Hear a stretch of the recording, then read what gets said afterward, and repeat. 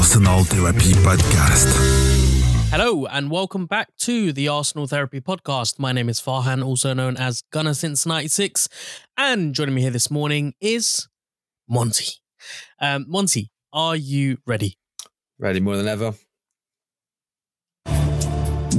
All right, wonderful. Well, starting off with the first question. Was that a performance worthy of title challenges? Yeah. Satisfied with Jesus' performance despite not scoring?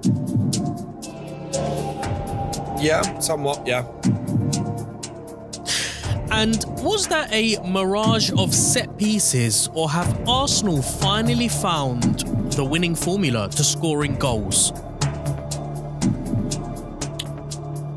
Can I say a bit of both? You can indeed. I will let you, on this occasion, say a little bit of both, because I think you're right. It was a little bit of both. Monty, how are you doing? You were obviously at the game yesterday. We are recording the morning after. So excuse the croaky voice. I was up very, very early to rewatch the game. I had a guest over, I had a good friend over. I got a very small circle of friends. I actually joke around with some people and, make the point that I've only got one friend who I see every few months. And Life of a dad he was now, over mate. yesterday. Say that again? Life of a dad now, isn't it? Yeah, there you go. Life of a dad. And so we were watching the game. It was just very distracting watching the game with someone. So woke up very early to rewatch it. Very sharp with the analysis today, hopefully. But obviously you were there at the game, so you saw everything with, from a bird's eye view. How was it? How was the performance? And most importantly, how are you? Yeah, I mean, I'm well. I'm well, thank you. So I think, like yourself, probably just happy the football's back, especially considering the last game we had, it was on a loss, and an awful loss at that. It was kind of just, it was like an itch in the back of my neck. It was just constantly, I just wanted to alleviate it and get rid of it. But no, it seems like the rest did a wonder, I think, on all of us. So yeah, it kind of good to come back and click well. The game yesterday was amazing. I think what I've said over the sort of the last few weeks, there was a couple of implementations that we've mentioned on the lineup, which were key, especially being with that sort of Martinelli. If you bench him, you get the best of him, which was great to see. And they just seemed to click. Like, I remember when you asked the last question, you said, was it more we've now found the secret formula to score? Was it set pieces? I just think there was a genuine desire, and there was more calmness about it. I feel like the last 3 to 4 games in December, there was a bit of tiredness, a bit of fatigue, a bit of frustration, because it was just so constant. It was just non-stop. It was every three days. So we've had time to have a chill. You got Yuri and Timber coming back into training on the ball. You've got Partey looking to come back soon as well. So yeah, we're looking well and set up. I think now it's just a case of we put another good result against Forest. Doesn't need to be 5-0, a nice 2-0 or clean sheet at least, and then we got the big one coming up against Liverpool. So yeah, I'm well. We're all set up well. I think the game yesterday was great, and we're going to break it all down. And I'm just hoping that now going forward, we have that confidence. It seemed like yesterday we had a swagger about us again, that we kind of used to of these sort of last season and a half, 2 seasons. We sort of lost sort of towards the end of last season, and we lost at the sort of Christmas period this year. So it's good to see that we had that back and came straight. And we were long overdue a slapping. It's been a while since we've slapped a team in the league anyway. Like, I mean, obviously we had the Lons game earlier this year, but I don't know, we kept getting 2-0s, 2-1s, last minute goals, and I wanted, just for pure sanity and just to keep it in, I wanted a nice, good result today. A lot of people I was speaking to prior to the game said they were predicting 3-0s, 4-0s. Good friend of mine was saying 4-0. I personally thought it was going to be a 2-1. I thought maybe we weren't going to come out flying, but we did. We just did. And then Martinelli, like I said, if you bring him on late, it's like he had a chip on his shoulder when he came on. It was like Mm. Fuck you. Why have you benched me? So yeah, no, it's really good to see. How are you though, Farron? Yeah, I'm good. I'm good. I've been a little bit disattached from Arsenal, obviously, since the break. Warm winter training and all that weird stuff. So, and you know, we have to remind ourselves as well. We're in the middle of a transfer window, one which doesn't really involve us because it seems as if Arsenal don't want to do any business. Who knows? I mean, come the death of it, right? The last few hours, maybe we make a deadline day signing. But yeah, look, ultimately, very, very happy to see us back. And, I was of the position that we needed to win comfortably. We needed to win by 4 or 5 if we wanted to kind of be taken seriously as a potential title challenger. And I know that seems like an age away. It's funny, isn't it? Like a few weeks before, I'm talking before the break, before the West Ham defeat, before the Fulham defeat, we were very much favourites. We were at the top, having drawn away to Liverpool, and then those 2 defeats just really threw us off. So it just shows how unpredictable the Premier League is. It just shows how open it is as well this season. So taking everything with a pinch of salt, but very, very encouraging to see us beat Palace in the manner that we did. And we were just talking before press the record button. The goal difference is looking really healthy as well. 3 away from both City and Liverpool, who are on 25. I do see a lot of twists and turns in this second half of the season. But if Arsenal, and the attitude that I saw, the body language and just I guess the togetherness, but also the determination that I saw from everyone on the pitch reflects potentially a really long run of winning games. Maybe we replicate something that City did last season. Maybe we've tasted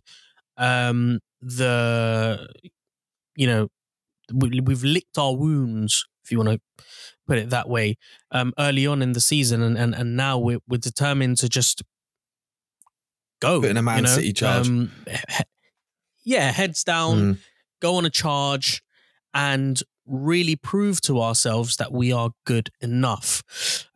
But before we look ahead, let's talk about Palace, and let's talk about how well we did, and how dominant we were from the first minute to the 90th. I don't think Palace troubled us in any moment of the game, really. I mean, usually football matches are broken down into phases, into stages where you have dominance and the opposition, is then given a little bit. I didn't feel at any moment that Palace were in it or they were gonna create any noteworthy, moments to other than Raya's own undoing, where he gives the ball out to Lerma. There was not really any other moment. But before we talk about the game, how did you make of the starting lineup? Some bold decisions from Mikel Arteta. Really, only one, but some were surprised to see Zinchenko back in the starting lineup again. With Tomiyasu out for the Asia Cup, not really much he could have done there. The big one being, though, Trossard in for Martinelli. Worked like a charm. I think it was probably the lineup I would have gone with. There was nothing else I would have changed really, bar Ramsdale and goal, but we can talk about that all day. With Zinny, I like, because although Zinny defensively isn't as solid as say I would still like to say Kivior, but he's been a bit flaky, and or like a Tomiyasu per se. What Zinny can do going forward, and I saw it a lot yesterday, when he comes inside, he's so calm. He's so calm and he knows how to curve the ball around like the midfielders. We can whip it straight out to the wingers, and it's something that sort of Kivior just doesn't have in his locker. He's more of a sort of a solid defender. He hasn't got the sort of the and do you know what game reminds me is when we were against Liverpool. And he, instead of doing like a nice pass straight to Nelson down the wing, he just pings it like way too far. Whereas Zinni would have nailed it, got it in his stride. So he just offers something different. So when we're up against a team that's per se worse than us, that are gonna more likely trying to block and park the bus per se, Zinni is better for that because he can add that extra body and he can do it with confidence. And shift people around. So I like that. And like I said, I mean, I've told you now probably the last 4 games, Martinelli needs to be benched. And it's not because I don't like him. I think he probably has the highest ceiling out of the players in the club. Him and Saka, their ceiling is enormous. But I think Martinelli, because he was just so raw, I think he has so much potential. Like it's more this sort of the mental side. We know he has the talent with his feet. It's more the mental side of his game. But he needed to be benched because I felt like it was like he was trying to force things. He kept trying to force things in games and that he was putting pressure on himself that he didn't need to put on and make maybe just a bit more rash decisions. And I think him benching him for Trossard, because Trossard is an experienced player. I mean, Trossard's 27, 28? He's quite old now. Yeah, he's older than him. He's been around the league. He knows that you can't make silly errors. You need to be clinical. 29. So, I mean, he's been around the league a lot. And what you saw from Trossard is that he didn't really make any wrong decisions. He made the right passes. He knew when to chase. He knew when to come back. Gets his goal as well. Brilliant pass from Jesus as well. Cuts inside. He scores and gets his goal. And then with Martinelli coming on, imagine you're the right back and you've just been defending against a tricky Trossard all day. And then you go, fucking hell, I've got Martinelli to deal with now. And he's so direct. Like we saw when he came on against Liverpool, he put Trent Alexander-Arnold on toast. Put him on toast twice in a matter of 5 minutes. And that's what we saw. That's what we saw with Martinelli. And it was more a case of he felt like, why have you benched me? Do you know what I mean? Like, I'm the baller, and I think what that's done for him coming back on, it's given him a lot of confidence. So no, I really liked it. I think Arteta got his spot on with the lineup. I don't think he could have got any better. The only thing I maybe would have want to seen is potentially Smith Rowe for Havertz, but do you know what? Havertz did a good job as well, sort of acting as a big body, because Crystal Palace are quite a physical team, and when you looked at the centre-backs as well, Gabriel and Saliba, they were well up to the challenge. Mateo is a big guy. I didn't actually realise how tall he was until I actually saw him at sort of head height. And I was like, yo, he's actually quite tall. So yeah, they were well up for it physically. And it was a very physical game. And then we sort of imposed ourselves within the first 10 minutes of the game. And that's sort of, like you said, they didn't have anything. After that, they really didn't have a sniff until maybe the last 10 minutes of the game, and then we just snuffed that out. Martinelli comes on, gets a goal, gets 2 goals actually, and that was it. Game was done. But what about you? Did you have any changes? Anything new you'd like to have seen? No, not really. Like I said, for like a broken record, I say this almost every episode, but I don't really tend to look at starting lineups anymore. I think everyone's so good. Everyone's at such a high quality. Either circumstances which force the manager to play certain individuals, or we're just, we have the right personnel. I'm itching to see, and I'm sure we'll speak about him later on in the podcast, but I'm itching to see Emil Smith-Rowe start. And yeah, Reece Nelson, I'd really like to see him get more game time as well. Maybe not a start, but other than Smith-Rowe, and I guess after this performance, looking ahead to Nottingham Forest, maybe then we can start asking questions about potentially starting Smith-Rowe. But yeah, other than that, really, really happy, really strong starting lineup. Whether you play Trossard there or Martinelli, they both do a pretty good job, both contrasting players who complement each other. We seem to have found our trio in midfield as well. And if you don't play Bukayo Saka, who do you play? And if you don't play Jesus, the alternative is an Eddie Nketiah, which I think the less said about that, the better. So let's talk about the first opening exchanges, the first 10 minutes in which there was a goal to talk about. But yeah, I noticed almost from the very first minute, a clear intent to move the ball forward. Ben White trying to thread a ball into Saka, which is really positive. It shows me that, you know, the boys are desperate to get into those danger spaces, into the final third. I really enjoyed watching Martin Odegaard as well. And I want to talk about Odegaard in more detail as we, you know, progress into the podcast, because he had a really interesting role to play, something that I haven't seen much from him. His ability to come in deep and be involved with the build-up in our defensive half is, I don't know about you, but that was the first time that I kind of noticed that. But yeah, really positive exchanges from him as well. Really intense in the opening couple of minutes, chasing the ball, closing down the spaces.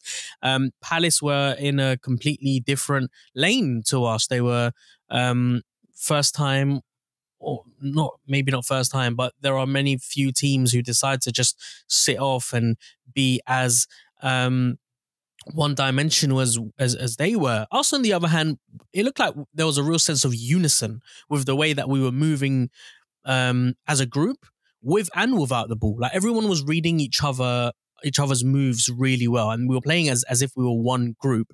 And you know, you mentioned the point at the beginning that it looked like that we just clicked in comparison to the first in December, you know, in the entirety of December, where things just looked a little bit leggy, a little bit heavy, disjointed. I guess it speaks to the quality of our football and what Arteta has managed to do in such a short period of time, because even despite not looking our best, we were still able to play really good football. We were still able to generate X amount of chances on goal, but still there was that little something missing. Today, or you know, against Palace, it was all of that, but there was that click. There was that, I don't know, it just looked good on the eye, and it seemed like everyone was just on the same page. And chances being generated as well very, very early on. So I think ball comes to Odegaard into the box, doesn't take the shot.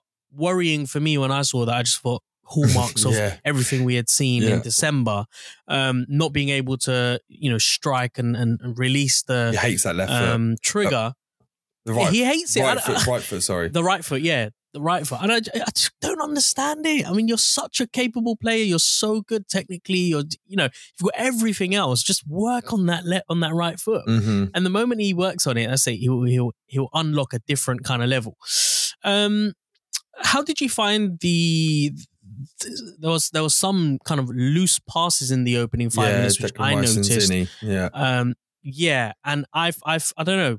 It didn't sit right with me, but I didn't dwell on it too much because we were playing so well. But oftentimes when Arsenal do, we tend to brush those things under the carpet and they creep back up into the game as we kind of find ourselves 1-0 up and we feel comfortable. And it's those kind of things that I guess, you know, downplay all the good things. Did you look at those moments and think, oh, you know, a bit sloppy, and you know, maybe we need to start cutting those errors out? Do you think that's the next level for us? Yeah, no, definitely. And I think I remember watching it. I remember sort of the Zinni one and Declan Rice. It was just simple passes. There was I think it was Declan Rice to Ben White, completely just undercooked it. Zinni overcooked it. But I think, and when I look back at with hindsight per se, I think that was down to the fact that maybe Arteta said play just a bit more flair. Stop being so regimented and maybe just play a bit more flair. And obviously we haven't played in a few weeks. We had a bit of a break. So when they've come back, they've tried to do these things and didn't quite click. But towards the end of the game, there was none of those. But I did notice them off the bat, and I was like, "Oh, it's a bit ropey." I think Declan. I said, I think it was like the 40th minute. I was like, Declan Rice is having a bit of a stink here because I counted him mislaying 4 passes. Zinni mislayed 2. And it was worrying at the start because I was like, oh, here we go. I was expecting like a poor pass, Palace to counter, get a muggy goal that was completely against a run of play.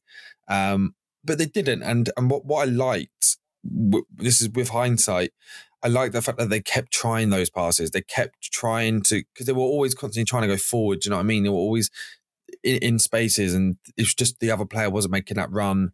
There was one sort of later on in the game that was like, I think Zinni tried to lay one behind, wrap around the corner of the fullback and tried to put it in, but Martinelli stopped running inwards and he started straightening his run. So they didn't quite meet up. But I like the fact that he did that. It's a pass that you should always be doing all the time, because it's pretty much guaranteed success to get around that player.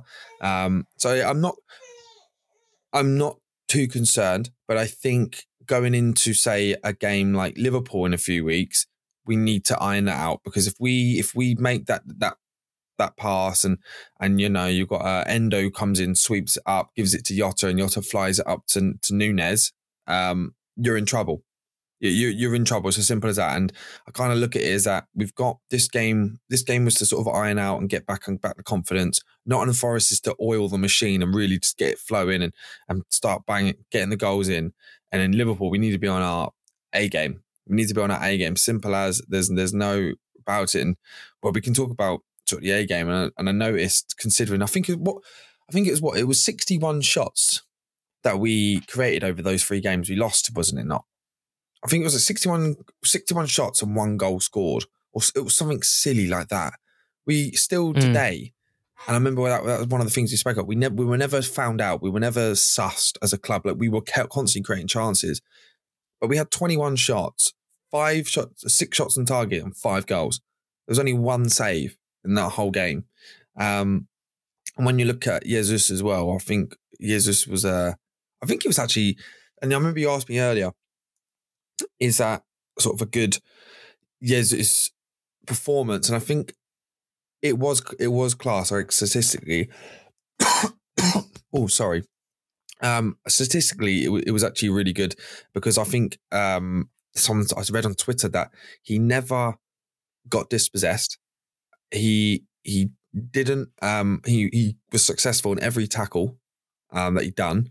He was also successful in every pass and every dribble. He literally was flawless in that regard. But the only thing that annoys me about Jesus is, why can't he score? Like, he's our striker. And I get goals can come around the squad, and that's absolutely fine. As long as that's happening, I don't mind it. But I just want it, do you know what I mean? I just want, like, our striker to score. I might be old school, but I feel like the goals should predominantly come through them. And I feel like when they do come from them, it makes you feel a lot calmer, because when they come from elsewhere, it's more of a surprise. Do you know what I mean? Not sort of expected. I don't think we'll ever get like a 20 goals season from Jesus, personally. You're muted.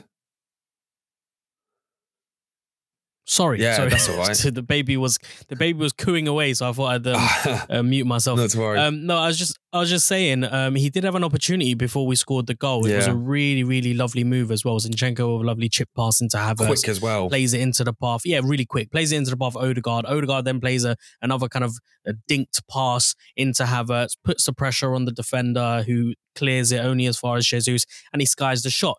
I don't know whether it's a case of composure, whether it's a case of confidence. I'm quite sure that it is more so the confidence than anything else, because we saw what happened with Martinelli when he came on. The first goal was a scuffed shot, let's be honest. The second one was delightful. You know, It was hit with conviction. It was a real kind of striker's finish. But I just think Jesus needs that 1 goal. Yeah. But how long have we been saying that about him, you know? We've been saying that about him for so long. He just needs that 1 goal. He gets that 1 goal and then he goes missing for the next, 4 or 5 games. And I was watching the game with my friend, and he said, you know what? I think Jesus performs at his optimum when he is played out wide. And I think I tend to agree, because he seems like one of those players who loves to cut in and loves to have a shot on goal when an opportunity presents itself. And he's really good at linking up with those around him from wide positions. You think back to last season and what we did so well. It was the interchanging front three that made us so dangerous. And oftentimes it was Jesus that, would go out wide and then be able to play his way into the box before lashing a shot on goal.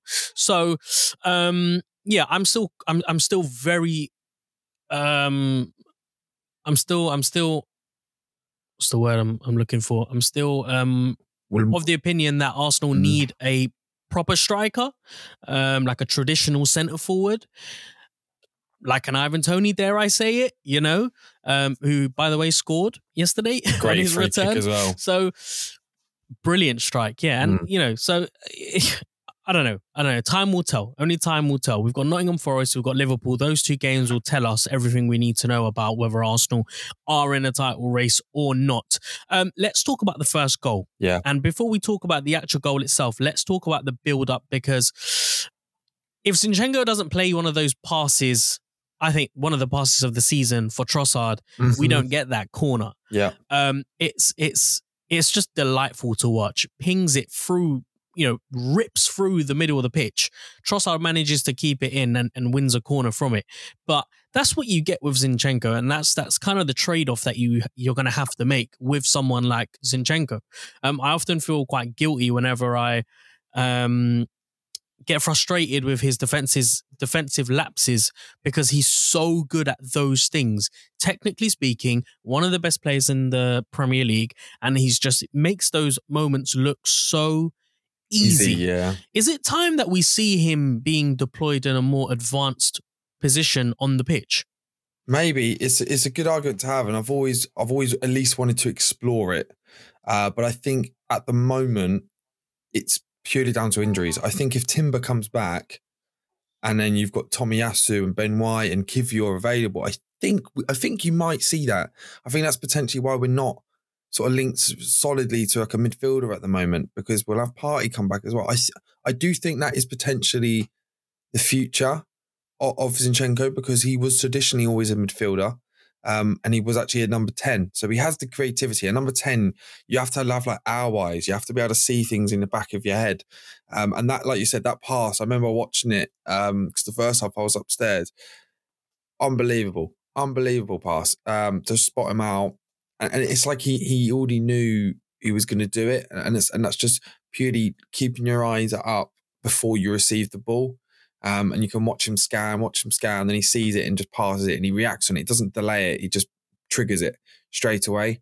I personally would agree with you, Farhan. I would like to see him at least once, maybe like against, I wouldn't want to see it necessarily against like a City or sort of an Aston Villa or anyone like that, because I feel like we need a bit more security in the midfield, say with like a Partey, Rice and Ødegaard. Or maybe even have us just purely for the height in there, or Jorginho even to pace it. But with Zinni, I would like to see it explored, because like you said, he is so technically gifted. He can do the sort of the hard yards per se. He can do the little finicky bits inside, and he's not shy to receive the ball under pressure. So I would like to see it maybe against like Sheffield United or or like a Palace would have been a great example, because they haven't won a single game in 10 games. And you had their fans protesting yesterday. They're in a bit of dire straits. So no, I would agree with you. I'd like to see it. Whether we see it, I don't know. But I think maybe it's purely gone down to the injuries, because we saw at the start of the season when Timber was fit, Timber was starting. So, and Zinni is too good not to really play. So I think that's maybe something you see. I don't know.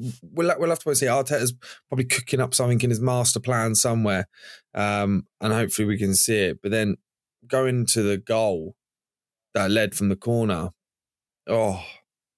Gabriel, what did someone give him? What was in his drink? But before the game, like he was hungry that day. Like I was watching him, and mainly in the second half, like him and Mateta, the whole game were just like bickering and pushing each other, shoving each other. He was up for it today, and I think it was Hughes who had him who was man marking him on the first goal, and you see he's so sharp, like he's sort of jolting, and then when the ball comes in, he's so quick, he jumps straight out, runs around the back, completely unmarked because he gets completely separated from Hughes, runs on it very cleanly, and he knows like not to smash it or anything, just get a touch in it. It's got the pace, get the touch in it.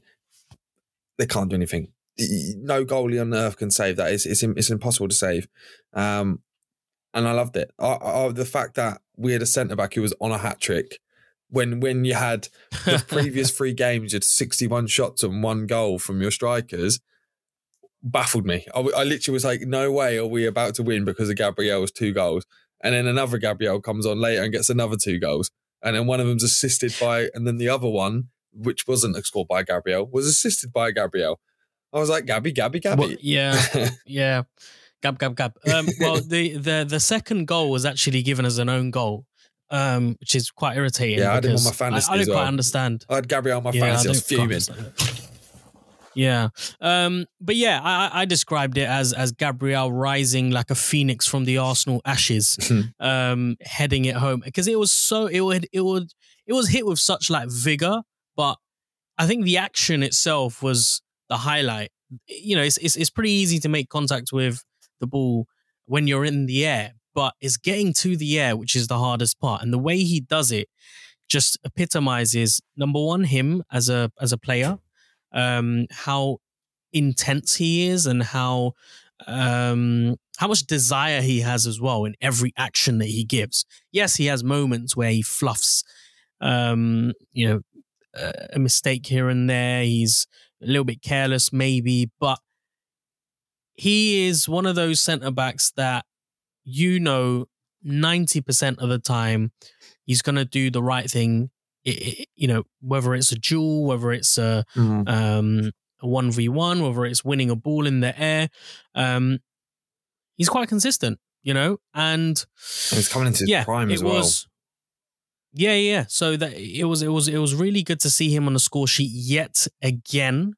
And I don't know, I think conversations need to start happening around how we keep him for the long run, because he's still very young. I think he's 26, just turned 26. Yeah, I think just turned in December. So he's still got so much left to give to the game, and I think with Saliba, we've definitely got a winning partnership there.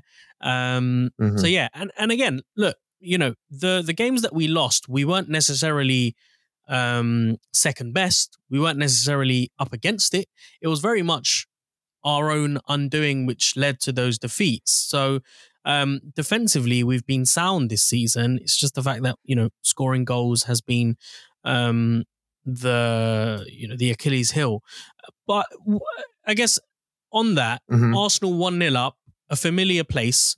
We know that we're able to score at least 1 goal, and we're quite good at creating chances, because after that first goal, we then went on to create a number of different chances. The tempo of the game itself wasn't chaotic, rushed, or frantic, but it was more controlled, methodical, meaningful. So mix that in with confidence and fluidity, and you've got the old Arsenal back of last season.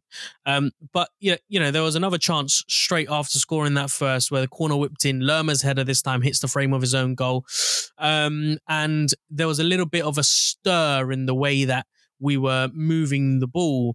At one point, Gabriel was playing as a left winger. Yeah, I saw that. It was really weird. What is that? Do you think that comes down to tactics? Because it's very rare to see Gabriel out on that left-hand side in such an advanced position. It wasn't just that left wing position. He was also played quite far to the touchline as well. I don't know whether that's something that Arteta's just introduced to throw the opposition off, or what do you think that's down to? I've only seen it once before, and I said it as a joke. I think it was I can't remember the actual game. I think it was one of the Champions League games. And I joked, I was like, I didn't know Gabriel was a right wing. I think it came from Arteta. I think Arteta said to him, he's like, that's what I mean when I said at the start, I think there was more fluidity. They said, just be creative. And Gabriel, he must have had his pre-workout or something like that. Like, he just wanted the ball all the time. He just wanted to get involved and get stuck in. And he did. And he actually did all right when he was on the left wing. He get the ball. Yes, he got sort of surrounded, but he get the ball, drew a foul off, I believe, and just looked comfortable. Do you know what I mean? Like, and you kind of want that. It was more like a confidence thing. Like, he didn't feel scared. A lot of centre backs, I find, because when you think of a centre back, you think they're not very good at their feet. Modern football demands that you are good with your feet because you're under such high pressure. You need to be able to turn the ball quickly. And I love that. I love that our centre-back has the confidence to leave his position. So he has the confidence in his fellow defensive brothers to hold that line and just to go forward at left wing. Do you know what I mean? I like that. And people go, oh, but it opens a hole at the back. And if they counter it quickly, but they didn't. They didn't because they were completely surrounded. They had Trossard there, you had Erdegaard pushing over, you had Zinni pushing up as well. Like they weren't doing nothing because they added that fourth body in there. You had two triangles effectively. Well, you could have four triangles, but that's another day. I liked it. I personally, Gabriel he seemed up to it today, and I knew the second we did that first corner. And the way that he died, I was like, he's going to be up for it today. He's going to be up for it today. And I think it was even earlier than the framework hit. I think it was around the 20th minute. I remember there was an Erdegaard corner. It kind of got knocked back into the box. It went deep. Mm-hmm. We went to the back post, got headed across, and it was a bit finicky. And we got a shot off. I can't remember who took the shot. I think it was maybe Zinni, but it got blocked. But it just seemed up for it. And set piece wise, because I think it was you that mentioned it against Fulham. In a Fulham game, you said sort of the set pieces are an issue. Yeah. You said it was an issue, and it seems to have we've really worked on it again because that was something that we were very dangerous at.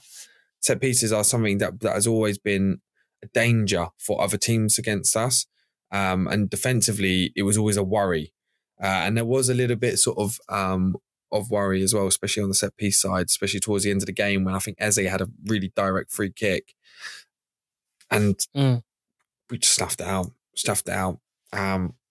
But no, honestly, it was great to see. There was just a lot of confidence. There was a lot of free-flowing football going on yesterday. And there was the whole point of Arteta's football, people talk about our giga press and all this kind of stuff. It's not. Pep and Arteta have the same inspiration, but they're very different because you look at the shapes, they're actually very different. And the channels, it's total football.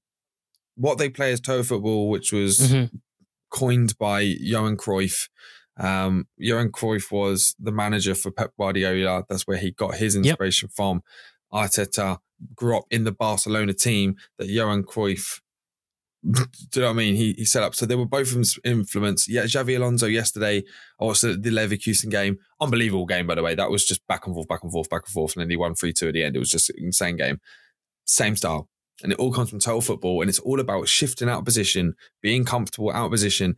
If you see that your centre-backers have to step forward as a midfielder, you need to step back and fill that role. It's as simple as that. You need to be comfortable everywhere on the pitch, and that's something that's done in training. So when they do all those little five-a-side games, we get the picture of the winning team. I'm sure that they shift them. You have to do total football. It's like a brotherhood. You need to have each other's back. You need to know when to fill in for someone, when someone needs to go forward and when to press together. And that's what we're seeing. That's simply what we're seeing. We're seeing more attacking, free-flowing football. And that's something that we didn't see in December. It was too regimented, don't you think? It was just too regimented. It seemed like we lacked the fluidity and creativity. That's it. Yeah, I think that's what was missing: the freedom and the confidence to just do things instinctively. I think that's the word that was missing. Just going by your instincts. And it was fascinating to watch us on that left-hand side. You know, as well as Gabriel picking up positions, there was also interchanging between Zinchenko and Trossard. There was also Havertz coming into play and linking up with them. We often we associate Arsenal's direct and more, I guess, their most effective attacking route going down the right-hand side. But yesterday it was pretty much all down the left-hand side. And, you know, when Martinelli came on as well, the ball just continued to be threaded into that left channel. And, but having said that though, like I said, it's a familiar story watching Arsenal dominate teams. We're 1-0 up and we're entering the final phase of the second half, of the first half, sorry. Are you beginning to feel a little bit worried because chances are being created? I mean, you know, there was a really good opportunity where White put in a beautiful pass into Saka. Saka's through on goal. He puts in a low searching ball for Jesus and it's cleared by Richards. So you're thinking, well, moments like that are happening. Palace are managing to get their last bodies on the line to make sure that we don't get that killer opportunity. Raya making a meal of a pretty simple clearance. Instead of clearing it, gives it to Lerma, and that bounce kind of sets him up to unleash a stinging strike. Really good strike, and equally a really good save as well. What are you thinking in the back of your mind as we're entering kind of the final phase of that first half and it's still 1-0? Yeah, there were a bit of doubts. Because what we've seen from Arsenal this season, not last season. Last season, we were much more ruthless and more, like you said, I think instinctive and just creative. What I was seeing was that we were creating chances, but we weren't having that killer edge. We were sort of, it looked like we were content. And it took sort of a moment of brilliance from Gabriel, just with the directness and the pure desire to get that ball that ended it. Especially when I saw the Raya clearance, I was like, oh, here we go. Here we go. Oh, no, this is going to be like a 1-1 game and then we're going to stress out and then we're going to struggle to score. But Raya saving that, I think, resonated around the squad. I think although he made the mistake, everyone makes mistakes. It's fine to make a mistake as long as it doesn't, it's not fatal. Do you know what I mean? As long as it's not a stab, it's like a real stab. And he recovered it well. It was a great save, great shot. And I think that sort of kind of calmed him down a bit. And then after that, we just kept getting the ball, There were some wayward passes. I know Ødegaard, and it's only my sticking point with Ødegaard. And I think we can both agree Ødegaard is probably one of the best 10s just in the game at the moment. He's just unreal. He's just so calm in such tricky spaces. He'll take 3 people on and keep the ball at his feet, and then happily whip someone through between the legs. But I feel like sometimes he tries too much to make it fancy. I remember there was this chance where Saka was on the wing, and he did an overlap. And Ødegaard just completely fuffed it. He tried to do like a cheeky little whipped it round, did a little back heel and all this kind of stuff when he could have just laid it through on his right foot. He could have literally just tapped it straight through and it would have been a much better pacing, more accurate, and it kind of fluffed. And it was quite a good chance. But I feel that's my only sort of critique with Ødegaard is I feel like sometimes he doesn't shoot with his right foot. Like, what is that? Like there were many chances. I think there was one, I think it was in the second half that he had.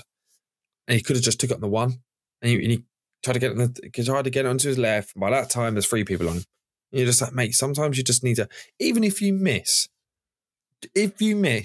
I don't mind because it's your weak foot and I completely understand.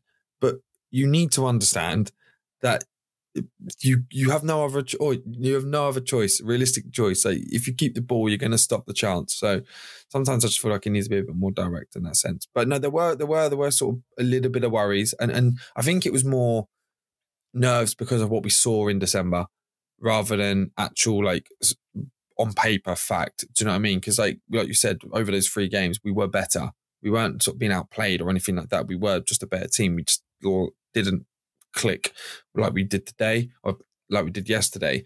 And it was worrying me. But then obviously Gabriel comes in, gets the goal. And once that second goal went in, I knew we won. I knew it was done. I knew it was done for that moment. You could see the players wanted it. They were just hungry and desired, especially in that second half. Palace didn't even get a chance. Barely got the ball. Yeah, a very good, well-worked second goal.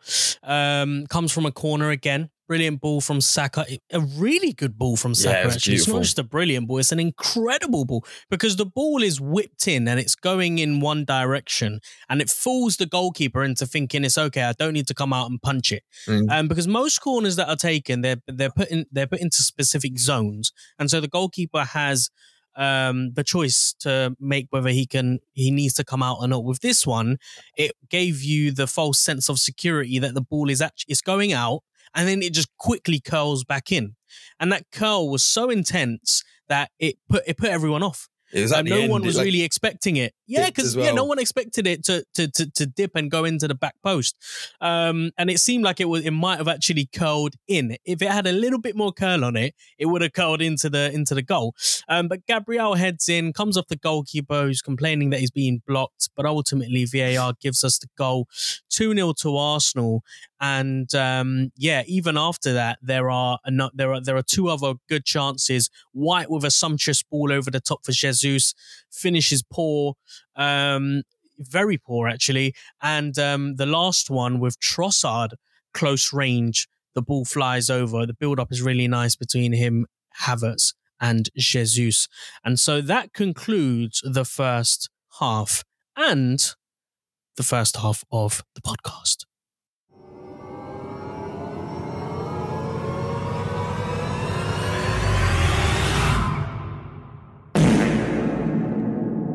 Okay, and that sound could only mean one thing. We, wait, what? How do I? It's been so long since I've completely forgotten the line. That can only mean one thing. We're at the halfway point. Summarize the word.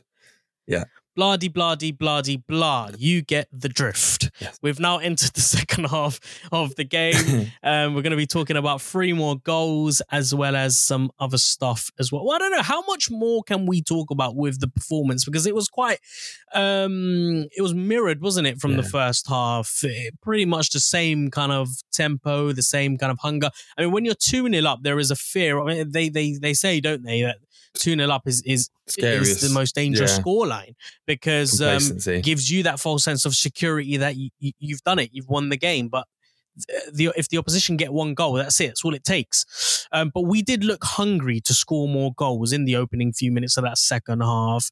There was, however, an Eze free kick, which forced Raya to... Oh, no, it wasn't a free kick. It was a shot from about 25 yards out, which forced Raya into making a save. Trossard with a glorious chance to score, but he couldn't sort his feet out. I mean, the move starts brilliantly from Raya, pings the ball into Havertz. He then plays a really intelligent pass into Jesus, who times his pass to perfection. Oh, that finds throw was amazing. Trossard in the middle of the box, and he just couldn't sort his feet out. And that I think at that moment I was thinking to myself, oh, that's a glorious chance that you've just missed. Mm-hmm. Could we be looking at that moment? Thankfully, we didn't have to. A quick one on Havertz. Did you notice that he was playing out wide and Saka was playing on the left 8 role? I was really intrigued by that, and I didn't know what to make of it. Yeah, I don't think I've seen that before. Have you? No. So I think and it goes back to what I was saying at the start. There was just more freedom with the way that they were playing. They weren't regimented roles. I think the whole point of it was to keep the players guessing, because once you start getting sussed out and you know the runs that they make, if you get a different player at a different position, they just naturally make different runs. So it keeps Palace had no answer for us. They couldn't adapt quick enough. And with Havertz, like he's actually quite fast, to be fair. He's actually deceptively quite fast. He's got the height, he's strong. So when he goes in, you've got Saka comes inside. And when you're a centre-back and you've got Saka on you, you're a bit like, kind of get worried a little bit. I think that was purely, I don't think that was down to Arteta going, right, you need to go around to the left wing, or Saka, you need to step inside. I think that was purely down to total football. And that was just him telling them to just play with freedom. Play where you believe you need to be. And it was just situationship. It was just situations where there was moments where Saka was tracking back. Havertz was a bit more advanced. So Havertz stepped out wide and Saka was just sort of inverting naturally, because there was no point in him going out wide because Havertz was already there. So there were moments like that. We can sit and go, oh, Arteta's an absolute genius for telling. I don't think it was. I purely think it was down to, like you said, the word you said is instinctive football, and the confidence to go out of position and do that, which is what we want to see more. Because, like I said, if you shift positions, you keep changing, keep moving them, they make different runs. Like as a fullback, let's say for instance you've got Trossard on you, and he's been making the same runs for 60 minutes, you get a bit more confident about defending those runs. You know what I mean? You sort of suss him out. You're like, right, you've done the same run on me, the same sort of timings. You arc it like this, and then you step back and, okay, I've got you sussed. Tommy Asu is amazing at doing that, by the way. Just shout out to Tommy. But when you switch it and you keep switching it, you don't get a chance to suss anybody out, because although you were sussing out Trossard, you've now got to deal with an Erdegaard who stepped out, or a Gabriel, for God's sake. Do you know what I mean? Like, you've got all sorts of craziness going on, and you're trying to, you physically can't process it and suss it out quick enough, because you've just got too much change going on. And I think that was purely down to Arteta just telling them to go forward, be creative, don't stay regimented, because that's what I think hindered us a little bit. Is although we were creating chances still, we weren't creating clear-cut chances. We were doing more shots from outside the box and all this kind of stuff. And I think that was down to we weren't as fluid. We weren't as fluid going in those games. And I think one of the best things that sort of me and Adam agreed on, especially, was the pacing of those games. We seemed like we were rushed but never in control.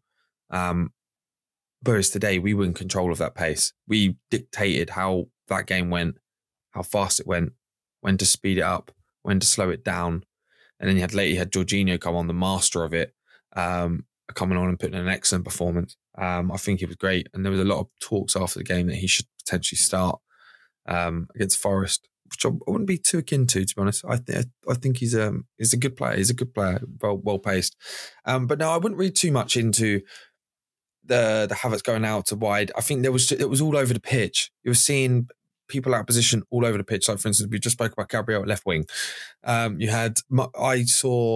think it was around the 80th minute when Palace had a chance coming forward, and it was Gabriel Jesus that came back and dispossessed the ball in a right centre-back role, because Saliba had to go out wide because Ben White was too advanced.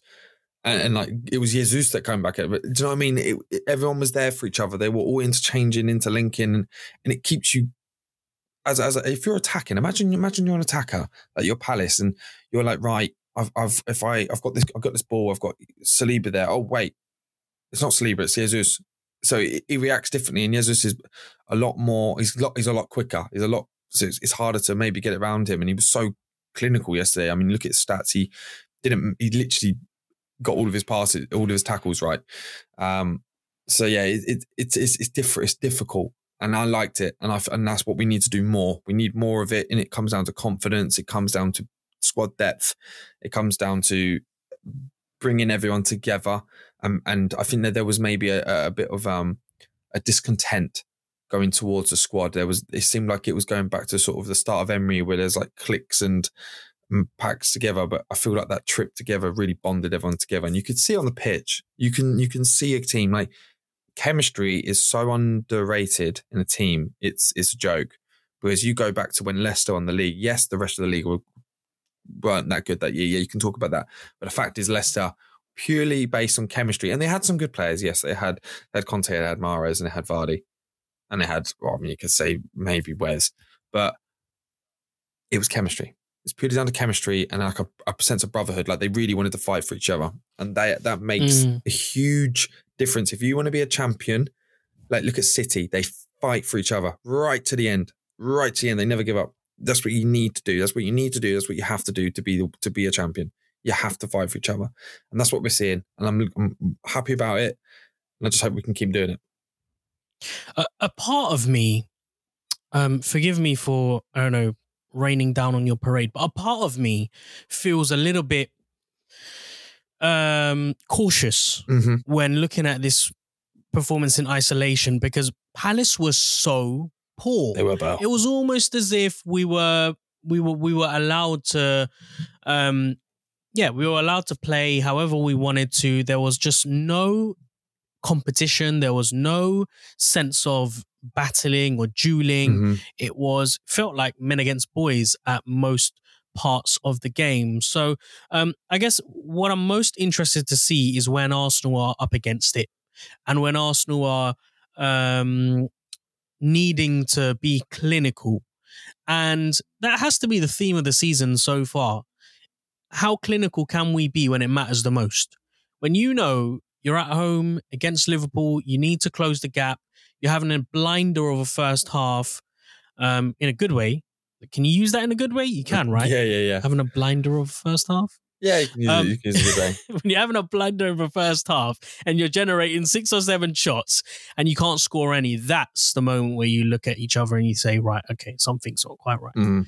And until I see Arsenal being able to score 2 from 7, then I can look at us and say, okay, cool. Things have changed. We're now ready to mount a serious challenge. But at 2-0 up, going into the second half, halfway into the second half, going into the second half, 10, 15 minutes being played, not scoring a goal, that thought does tend to creep into your mind. But then when you score the third goal, you know, it's dead and buried. And that was a beautiful goal, by the way. There's a lot more confidence. Not only was it a beautiful goal, what happened after the goal was even more beautiful because we were still playing that really attractive football. There was no complacency. Everyone was still hungry to score. But that third goal, I mean, you know, you said it was a beautiful goal. So why don't you talk us through it step by step, how we managed to just, you know, go from one side of the pitch to the other. Classic counter-attack, not even counter-attacking, but how would you describe that goal? It's more, I don't know. It was just classic Arsenal, you know? That's like what we've sort of become accustomed to know. When I think of like Arteta when he came in, I remember sort of the Chelsea counter-attack goal. I remember one of his first ones, which was when Pepe scored against Man United, like quick, fast, counter-attacking, rapid. And that's what... We haven't had that in a while. Like a proper quick, free passes, no messing about goal. It was just beautiful. It came from a Hughes free kick, whips it in, poor delivery to be honest. Raya confidently claims it, gets up, and what I liked about Raya is that prior to actually picking up the ball, you actually see his head. You see his head shift, and he's already thinking ahead. He's thinking, I've got this ball. He's counted how many Palace players are in the box and where they are positionally, and he's noticed that there was only 2 of them back. Only 2 of them at sort of halfway, so they were susceptible for a wide attack. He's seen Jesus step into that, and he's just gone straight. He's just thrown it straight away. It's pretty much gone to the halfway line. Literally before Jesus gets the ball, he's running straight forward. He's getting chased down, and then I mean, if this was and I hate to say it, but if this was like a Saka or Martin Odegaard recently, anyway, and just based on evidence what we would have seen, they would have taken a touch, gone back a step, and then tried to work it forward. Jesus has said, nope. He's gone, no. I'm getting to close down. I'm going to pass it on to someone who's running up for me. Makes the most delicious pass into the middle. Impossible to stop. The defender could have done nothing. There was nothing they could have done to stop that. They could have slid. They could have done whatever they want. They were not getting that ball. It was so perfectly weighted. It curved perfectly. Goes into Trossard. Trossard then just puts Klein on absolute toast. Cuts it inside. Klein can't get his feet. He slips. And then it's just a one-on-one with a goalie. And he just calmly and confidently smashes it into the top left. That goal from free kick to goal, I think, was about 14 seconds. It's not even that. It's 12 seconds and it's a matter of 2 passes, sorry. Raya, Jesus, Trossard. Trossard takes 3 touches, goal. This is what I miss. Yeah, it was we need this more. Very, very impressive goal. And it's something that, and I hate to say it, but you know, up the road down in Tottenham, they've been doing it all season, and they're playing some good football. Ange's been getting them on some, and it's just fast. It's very fast. It's electric. The second they've got the ball from a corner, set pieces, that's when they're most dangerous, and that's when we should be most dangerous. If you're going to commit your players forward, especially these teams like Palace and Sheffield, and the Sheffield, I keep bringing them up, but you know, the ones that are just at the bottom of the table, they look at set pieces as a holy grail opportunity to get a goal. So they commit to it, and they commit a lot to it. These are the opportunities where you can absolutely destroy them with just some clear, confident football where you're just going straight forward. Don't overdo it. Don't take too many touches. Just do it on instinct. Now, if Jesus touched that back when he was getting chased down, we wouldn't have scored that goal. But he just said, no, I'm going to put it forward. And if he puts it forward and it gets taken out by a defender, it goes for a corner.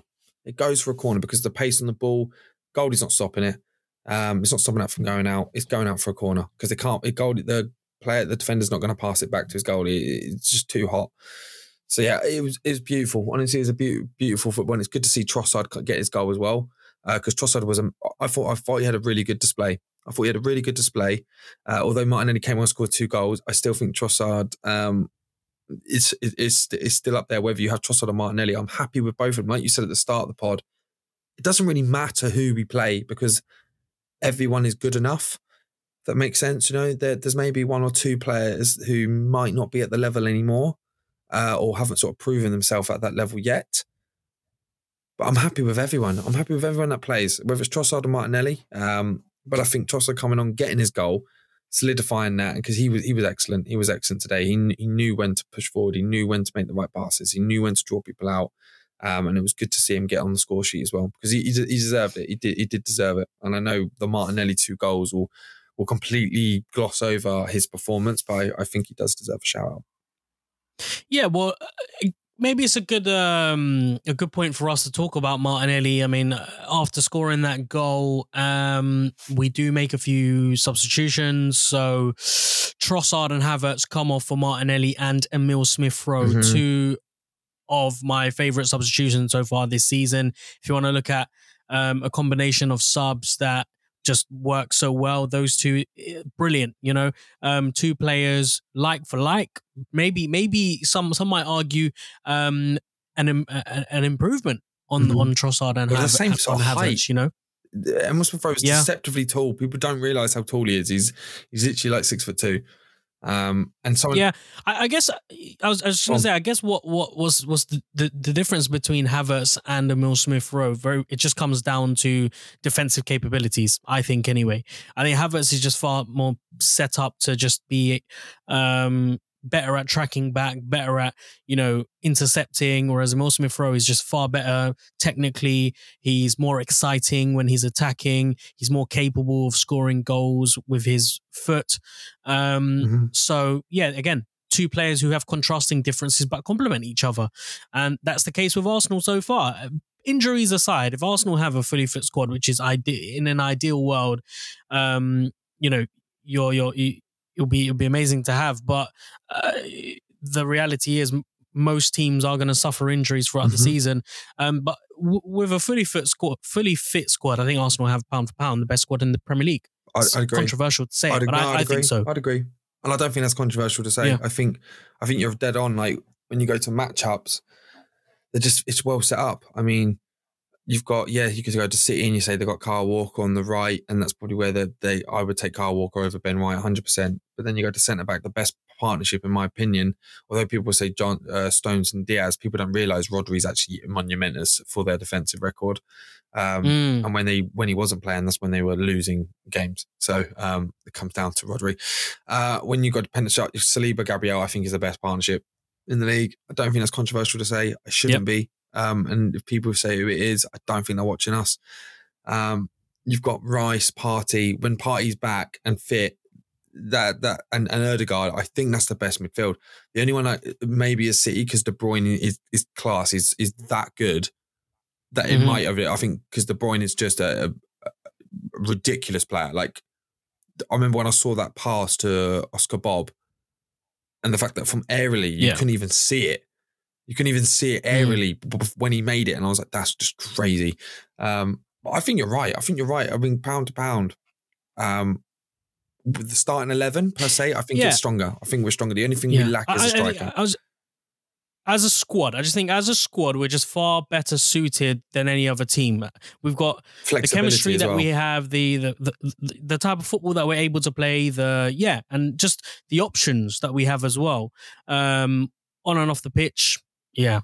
But yeah, talking of young Martinelli, comes on, good energy in the opening minute, just very, very kind of chaotic, the kind of runs that we're familiar seeing him make, running in lines. But did you sense some hesitation from him? Because I noticed that he was he was quite nervous making those cutbacks that he tends to do. You know, when he's driving into the box and then he decides to cut inside, maybe have a shot, maybe put a ball into the box. I felt like there were far too many runs where it was straight, direct, and he was trying to go down the byline before releasing a cross.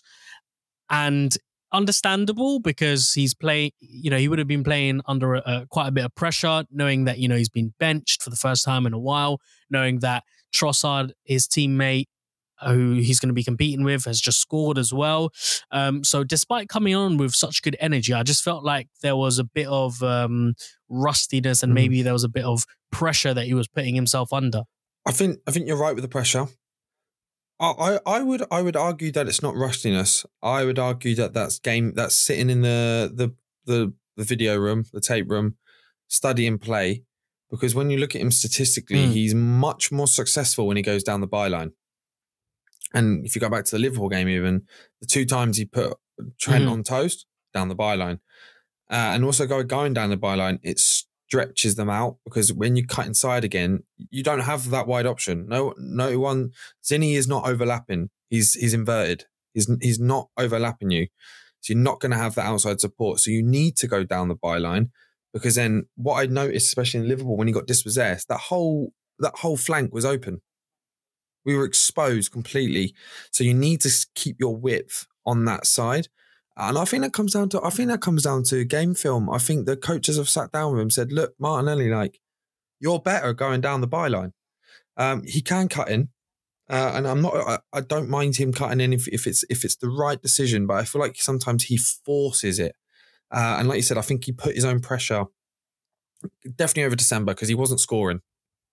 And I think he really pressured himself to score, and he would try and force things that weren't there. But like you said, Trossard scored, and he went, right, I'm just going to probably stick to the game plan. Just stick to the game plan, trusted in the manager's words and the coaches, went down the byline. And that's when he got his most of his success. Went down the byline. I think he got round the players like 3 times in like 8 minutes, and putting crosses into the box that got hit out. Unfortunately, none of them sort of converted. And then he had his moments where he ran straight down the byline, or outside. Let's say the byline. Let's say outside the defender on both of the goals. They were carbon copies. I mean, the first one, Edin Nketiah pass was just beautiful, beautifully weighted, beautifully timed, pierced the line. Martinelli came in, and you could say a scuff shot. I think he definitely meant to do that shot, yes, but he probably didn't do it like that. And then the second time, like you said earlier, just confident, calm, knew exactly what he was doing. That was an Henry-esque goal. Both of those goals were so Henry-esque. I literally watched them, especially back in the highlights when you could see it at that view. Do you know what that reminded me of? Especially that first one, Henry against Leeds, FA Cup. Leeds, yeah, FA Cup. Watch that goal next to each other, especially from that pass from Edin Nketiah, the way it splits. The only difference is obviously Leeds were further back. They weren't. Crystal Palace were a lot more advanced. Carbon copy goal. And then the second one, again, Jorginho.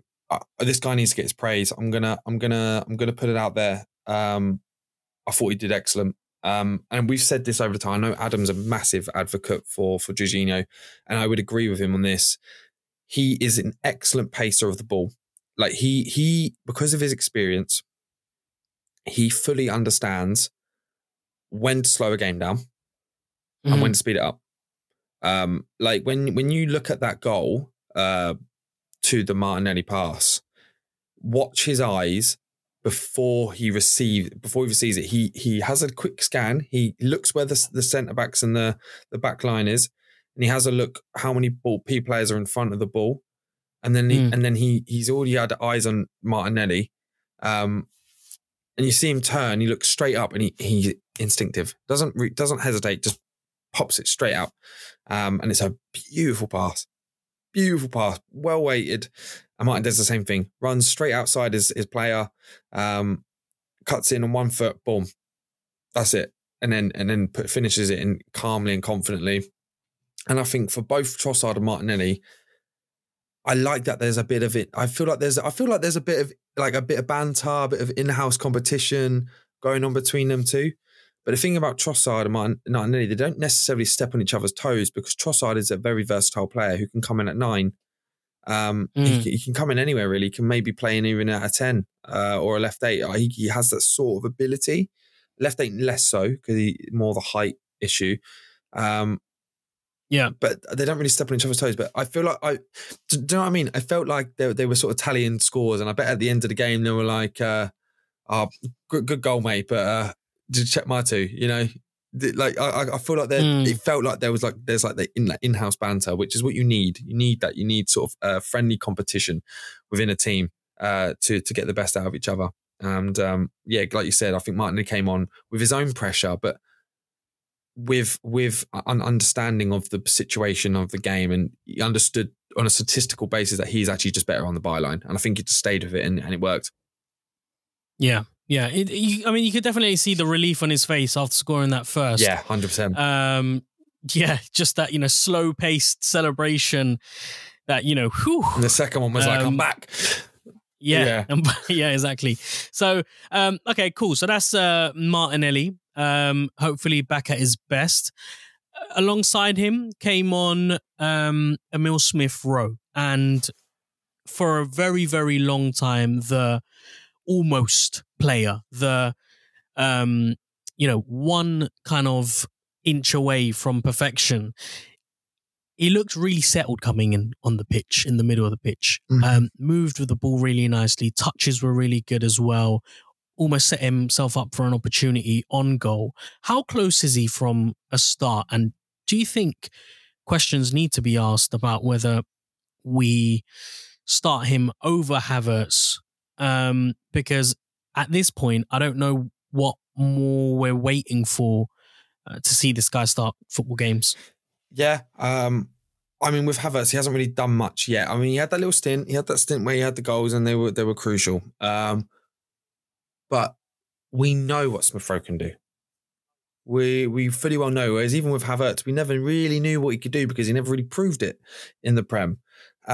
We know Smith-Rowe can do it. He's done it in big occasions like North London Derby, for instance. He can handle the pressure. We've got a game against Forest coming up. And I don't think it's that risky to start Smith-Rowe over Havertz. And now that's not to say that Havertz deserves to. I just think on a purely exploratory basis, if you start Smith-Rowe, I don't think that's going to hinder or cause us a loss, So I think, why do you not experiment with Smith-Rowe starting and then bring Havertz on as a sub?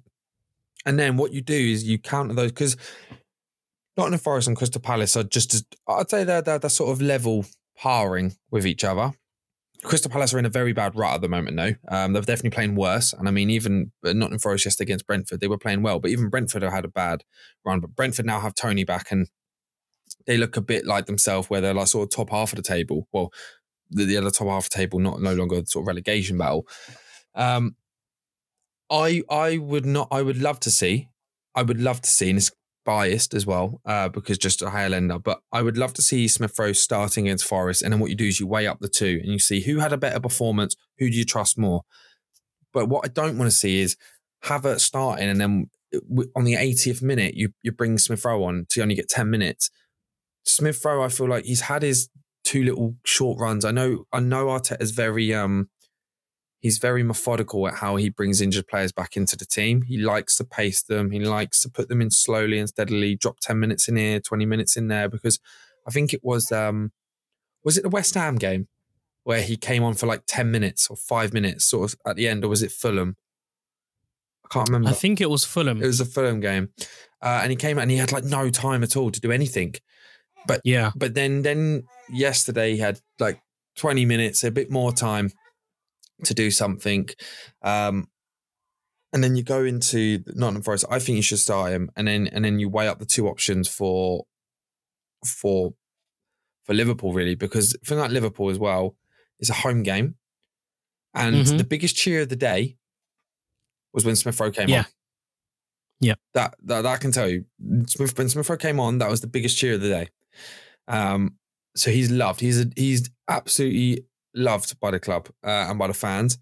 And if you get him on and he starts doing good performances and you start getting the Sakura, Emil Smith Rowe, get sung again, it creates atmosphere. Yeah. It creates it creates good buzz around the team. Whereas Kai Havertz, I mean, don't get me wrong. So waka, waka, I love it, fiend it. But we don't get to sing it enough because he doesn't shoot enough and he's not direct enough. Whereas Smith Rowe, like you said, I think going forward, he's so much more direct. He loves to participate on assists or goals. He wants to get on the score sheet. But I do agree with you that Havertz is probably on a defensive side is a lot better. But I'm hoping if we can get sort of a party back in time for the Liverpool game, I think potentially do we start party, get Rice in there and Ødegaard, or do we? We'll have to wait and see. Or do we bring Party on towards the end of the game? I don't know. But I would agree with you. I would like to see Smith Rowe. I think he should start. Not because we can say, he's having a great time, but we just know what he can do. And what's the I don't think there's much of a drop in Havertz or Smith Rowe, even like a bad Smith Rowe. There's no risk. And I wouldn't say I know it's scary to say there's no risk in the Premier League, but against Nottingham Forest, I don't think that left 8 position is going to be the difference where we win or lose. If it's centre-back, if it's full-back, if it's striker, different story. But left 8, I think with Smith Rowe or Havertz will still win if the rest of the team is what it was against Palace. What are your thoughts on it? Yeah, he's of all the players that we have, and for most of the players on the pitch, I have complete trust in. I think most of them are capable of performing at their best. There are very few players at Arsenal who I look at and think, not too sure about him. You've got Kivior, you've got Vieira. I don't know anyone else really who I look at and I think Nketiah, sorry, in my opinion anyway. But the ones at the top, say that again, Vieira, did you say? Yeah, no, I mentioned Vieira. Oh, sorry. But the ones at the very top, I would put Emil Smith Rowe right at the very top, like sitting alongside Ødegaard, sitting alongside Declan Rice and William Saliba. And the reason why is because he has so much composure, he has so much natural ability that he doesn't need confidence to perform well. Most players need confidence in order to, have the ability to kiss the ball in a convincing kind of way. He doesn't need it. It just naturally comes off him. So he doesn't need to have many minutes on the pitch to look sharp. He just is sharp. He doesn't need the first few touches in order to bed himself into the game. It's just, for him, it's as if, the football language is synonymous with every part of his body. And that's why he needs more minutes. That's why he needs to play. And that's why Arsenal, it'll be disastrous for him to go anywhere else because he's got that much potential. This is where someone like Unai Emery needs to be given the praise that he deserves, because he noticed these things about players like him and Saka. He immediately identified them as gems, brought them in, and the rest is history. And if there's one criticism that I give Arteta is that he's too hesitant. Yeah. He's too hesitant to go with his gut instinct. He needs to recognize these things a lot quicker than he actually does. Yes, it's nice to have beautifully crafted, expensive, luxurious players like Declan Rice, like William Saliba. Saliba, for one, had to force himself back into the team. But when you've got someone like Emil Smith Rowe, you need to be giving him the minutes he deserves, because not only is he an asset to the club, he's an asset to the fans, he's an asset to the pitch, to the football, as itself. He will get goals. Give him enough minutes, he will get goals. He almost every time he comes on the pitch, he always creates an opportunity for himself. There's always either a shot on target or an opportunity where he's in the box and he's picked up the ball and he could have released a shot, but he doesn't. So yeah, I'm really itching to see him have his first 90 minutes. And I think when that happens, we will be, singing his praises and hopefully talking about a goal or an assist or something like that. I think as well, sorry, I just wanted to say, when you're talking about Arteta with sort of his gut, I think as well, one thing he struggles with compared to Unai Emery was never adverse to taking a risk. Whereas, and now we've seen us get knocked out of the 2 cups, which are the opportunities for the youth players. And we've got 5 youth players, 2 definitely, or 3, I would say. One of them's on loan, Charlie Patino. 2 that are in the club that are going to play for our first team. I'm telling you now, they will play for the first team because they are that good. And if they don't play for the first team, it's because Arteta hasn't played them enough and they've gone elsewhere. I'm telling you that now. That's Ethan Nwaneri and that's Miles Lewis-Skelly. Those 2 players are absolute ballers. They are gems that we need to treasure and we need to get them integrated into the squad immediately. I think it was Miles Lewis-Skelly over Dubai saying he wants to integrate himself into the squad this season. And the best time to done it would have been the cup. But he, like you said, he didn't. I didn't want to take the risk. He put the experienced players in who were tired, or only not played not long ago. I feel like on the cup games, if you put the youth players in, they play out their skin. But that's one thing Unai Emery was really good at. He like you said, he identified Saka, he identified Smith Rowe, he gave Nelson again chances or put him on loan. He's not adverse to putting chances people. I mean, it's what you have to do. This is what you have to do. And when you've got an academy like Arsenal, you have good talent there. You don't need, like as last thing I said, I'm sorry it didn't cost 50 million, You don't have to always buy a player if you have a good player with you, as long as you nurture them. And I think I can never remember the key quote by Arsene Wenger, but it's along the lines of, with the youth, it's not about winning. Winning isn't the main important thing, but it's about giving them the belief and confidence that they can go forward, they can achieve. Because when they have the belief and confidence in themselves and from the manager, that's when they go for it. That's when they're like, right, I'm getting, because when they're young, they're hungry, they're fast, they're energetic. That's when you really get the best out of them. And that's, when you're talking about youth players, bringing them in, Arsene Wenger was probably one of the best at it. Even though he was keeping top 4 consistently, he was doing it with youth players every now and then, like dropping them in, and he knew when to do it. Arteta's learning that part of the game. He's not there yet. I mean, Arsene Wenger he did it years. He had to do it in Japan before he came to us. He was putting in youth players left, right and centre. He was doing it in France. And then he came over to Arsenal and then he bought some players in and then he integrated it with some of the youth that we had, like sort of the Nicholas Anelkas, bringing in, like getting some key players, young players. And then we had like the youth players coming up as well. So it's something that Arteta definitely needs to implement going forward. And if he doesn't do it, we're going to lose these players and it's going to feel heartbreaking for the fans. It's going to be heartbreaking for the fans because I would agree with you. Like, I love Emerson Rowe. If he goes, I would like to assume I can speak for you in this regard. He will go and smash it. Like wherever he goes, he will smash it. He'll do a Sergio Gnabry. We'll all be like, why did we sell him? And it will be for a crap fee because we know we'll do it for a crap fee. We couldn't even sell bloody ice in the desert, mate. It's just ridiculous. So yeah, he'll probably go for like 30 million if we sold him when he's worth like easily 70, 60. Like considering his age, it's ridiculous. So yeah, that's what I wanted to say on that regard anyway. Sorry to interrupt.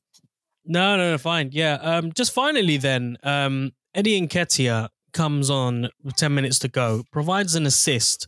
But I thought Eddie was going to play out of his skin. I thought that he was really going to try and not only maybe play for a move to Palace, but also prove to at least both teams his worth. He saw Palace play and went, I ain't getting involved. Do you think there wasn't enough time for him to really have a go? I mean, there was that one opportunity where lovely move from us, beautiful pass from Odegaard into Nketiah, and he kind of just fumbles. He just, I don't know, minimal pressure, and he just stops. And at that point, I'm just looking at him thinking, there was your chance really to steal the headlines. I mean, and you haven't. Eddie Nketiah, I'm not going to berate. I mean, he was on for 10 minutes and got an assist.